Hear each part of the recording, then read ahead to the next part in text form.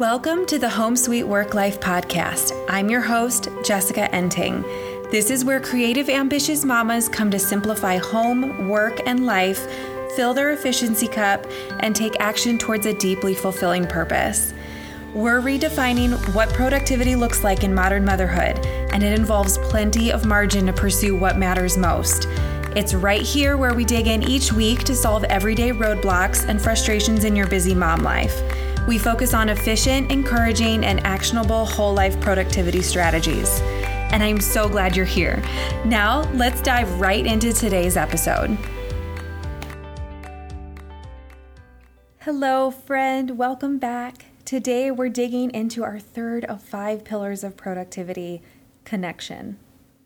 Before we begin, though, it's important that you know that this episode is connected to a companion workbook and 5-day audio training that you can join in on at homesweetworklife.com/podcast. Each daily email delivers one of 5 episodes, including this one, along with a few worksheets to encourage you to take immediate action and make the most of your next steps. Just carve 15 to 20 minutes out of each day for this fun, simple, and free mini training. You're welcome to binge all 5 in a row, too. With that, let's talk about connection.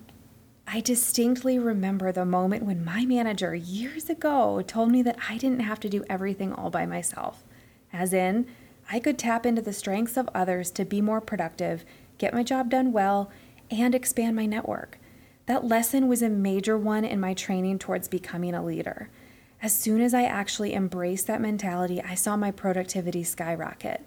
Whereas before, when I'd constantly research what I needed to know to gain that new skill set, now I could pick up the phone, chat with an expert, and enlist their help in a fraction of the time. But let's be serious. That initial research phase was more like days with an unhealthy dose of anxiety and stress on top. Thus, making the right connections and tapping into each other's strengths to accomplish important things in life is such a critical skill to master. It's what sets a leader apart from an overworked employee.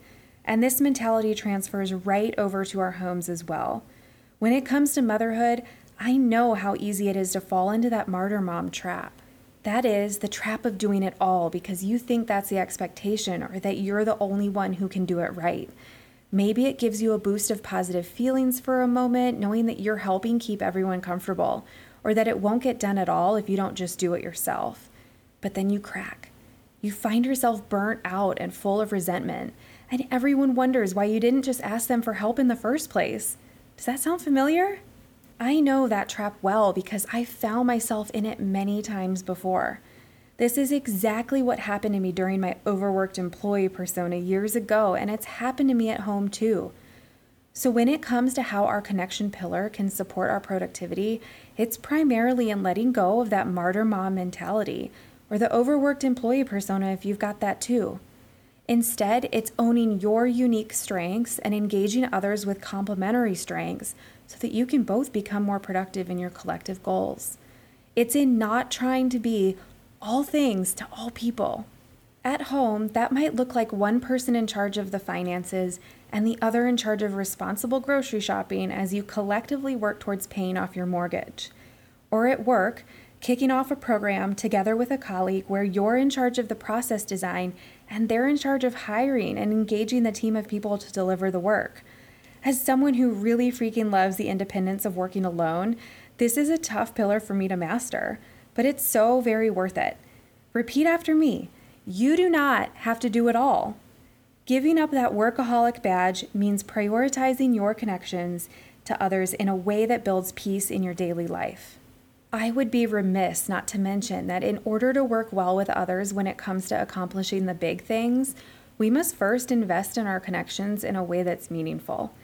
That might look like date nights with your spouse, coffee with your colleagues, virtual or otherwise, having conversations with genuine interest about things that go beyond just getting things done. Whatever that looks like to you, investing in your relationships is an important factor in service to this pillar. And above all, communication is critical. At the end of the day, linking 2 people together to work towards one single goal is not easy. Each individual has their own needs, vision, internal conflicts, and goals. So it's important that the right tools are in place to facilitate positive communication that promotes the end goal, your collective vision, and the steps that each person should take to meet the expectations of the other. I'd like to share a few strategies that have really made a difference in my relationships.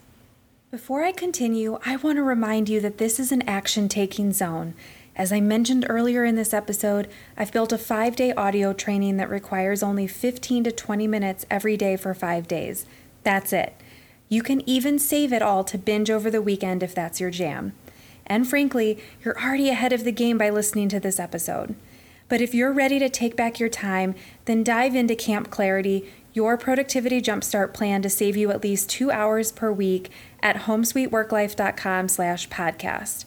I am so excited to see you make huge progress in your productivity journey. Now back to my best tips and tricks. The first and most impactful strategy is our weekly family meeting. If you're not already doing this, it's a must. It doesn't have to take hours, it doesn't have to be complicated, and it definitely doesn't have to be another chore. Honestly, we haven't always been super consistent with this, but those weeks do not run as smoothly. I'd rather sit down and communicate with my husband for 1 hour than spend the whole week wasting time trying to align all the things. So what does a weekly meeting at home actually look like? It's a short review and consolidation of everyone's weekly schedule, the meal plan, any chores that must happen, a financial update, review of goals, collection of encouragement, and even some lessons learned. This meeting is so powerful for the whole family as a major milestone that impacts the entire week ahead in such a positive way. It clears your mind in one short block and gets the whole team on board up front. This will impact your productivity in literally one sitting. The other strategy that makes the biggest impact in this pillar's effectiveness is developing the mindset that you do not have to do it all. This is the most important habit you need to break right now. However, it's not going to happen overnight. You just need to commit to making the change.